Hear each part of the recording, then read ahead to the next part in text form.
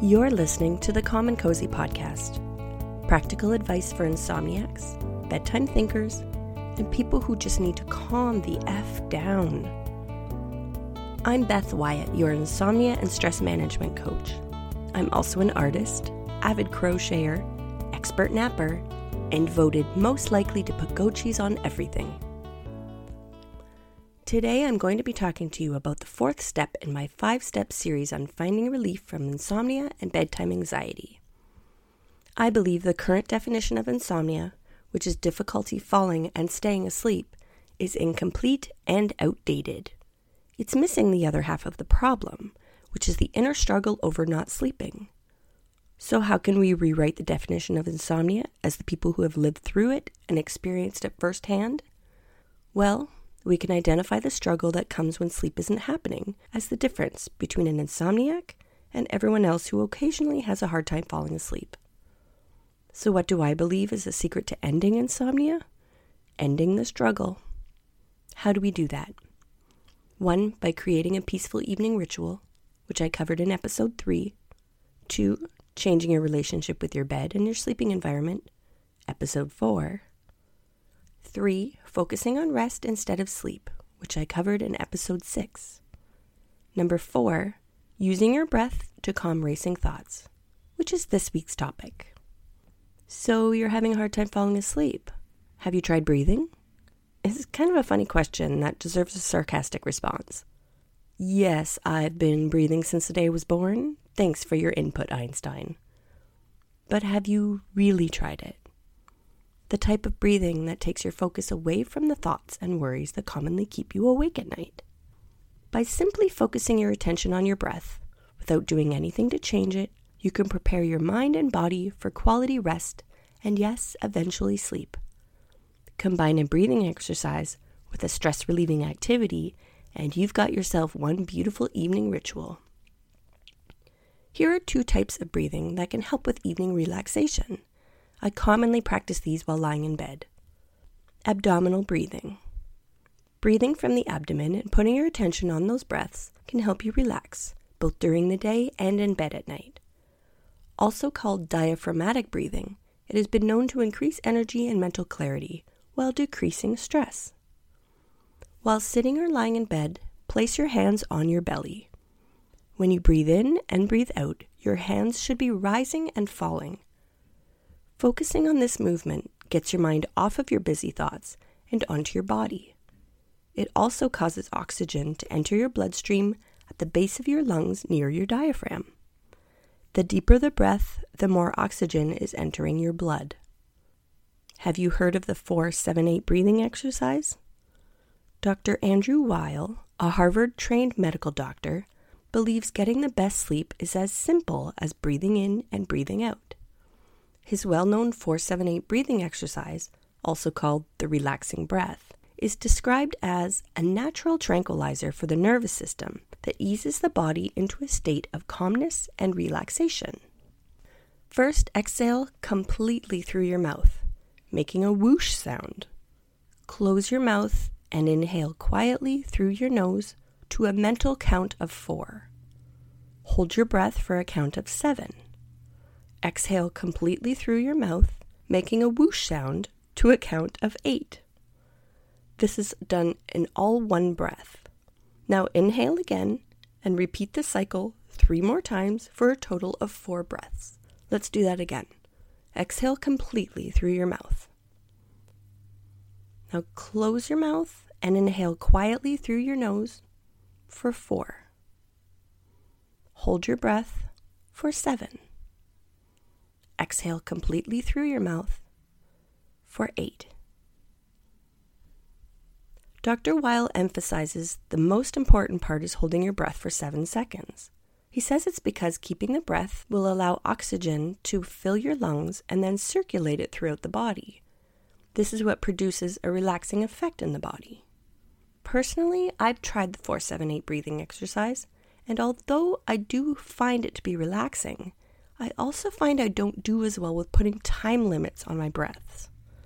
Counting while breathing or holding my breath changes my breath and usually ends in hyperventilating. So if you're like me and you can't time your breath without gasping for air, maybe start with something easier and work your way up.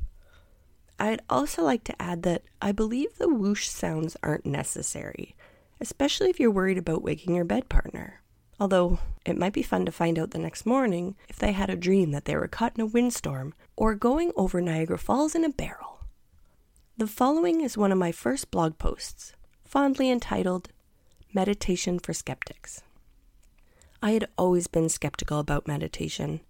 I give most of the credit to my church upbringing. I remember the first time I tried yoga, which I'd been led to believe was right up there in the we don't do that category.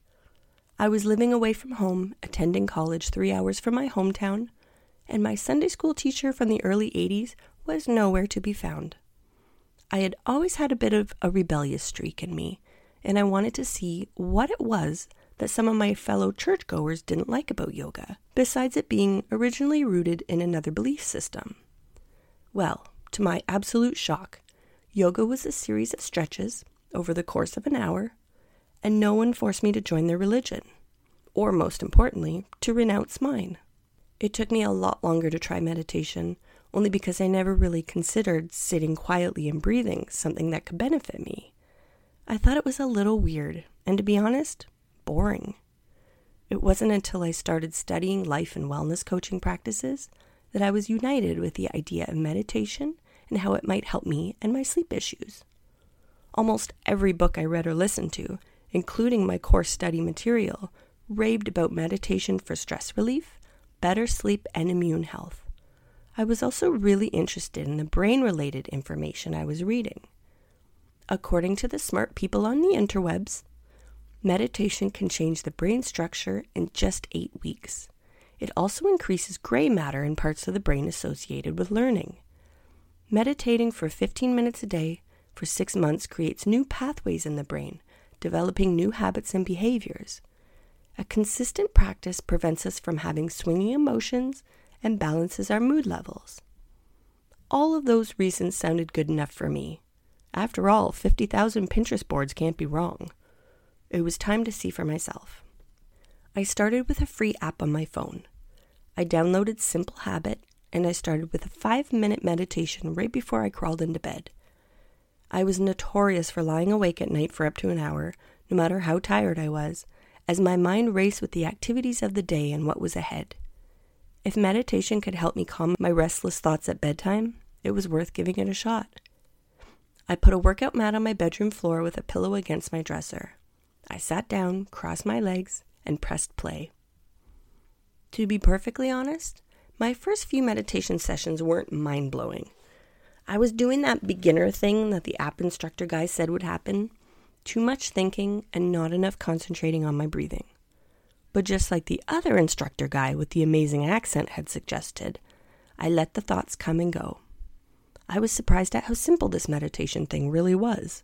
I didn't have to spend money, join a club, wear special clothing, or chant. I just sat there quietly with my hands in my lap, breathing. As soon as I felt like I had the listening to my breathing thing down, I started adding phrases that I wanted to concentrate on.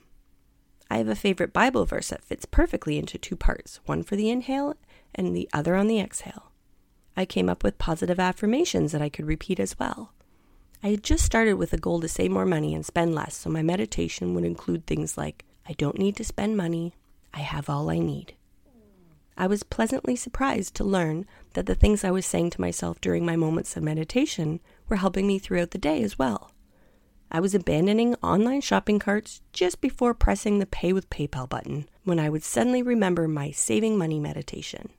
During occasional moments of stress at work, I would stop, take a few deep breaths, and repeat my Bible verse meditation to myself. It is common for meditation and prayer to be linked together as suggestions for stress-relieving activities. If you're still not sure if meditation fits into your own spiritual belief system, try praying in your quiet time instead, or just calling it something different. In his book, Mind Hacking, John Hargrave calls it a concentration game. I like the idea of taking something and tweaking it slightly to make it your own. Doesn't the idea of sitting quietly, breathing, and praying sound like a wonderful way to start or end your day? Meditation has helped me in the following ways, and I'm excited to see and feel the other benefits as I continue. Calming my restless thoughts before bed is helping me fall asleep in a fraction of the time. It used to take me 30 minutes to an hour. On nights that I meditate before bed, I fall asleep within minutes.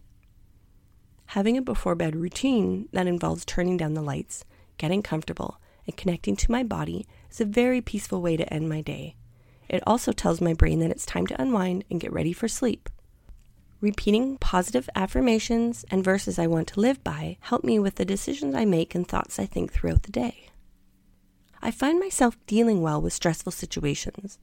I've never been a high anxiety person, but I feel calmer and ready to let things go easier than before. I took something I knew nothing about and I learned about it. I kept an open mind, tried it, and benefited from it. I grew as a human being, and that is always a good thing.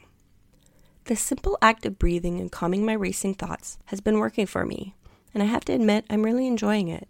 It has been an enlightening experience, and just like yoga, it didn't have to involve compromising my beliefs or buying expensive equipment to get started. A free app in 5 minutes was all it took. Isn't it refreshing to learn there are ways we can better ourselves right now for free? That hardly ever happens. In podcast episode 3, I walk you through one of my favorite meditation techniques for calming racing thoughts at bedtime.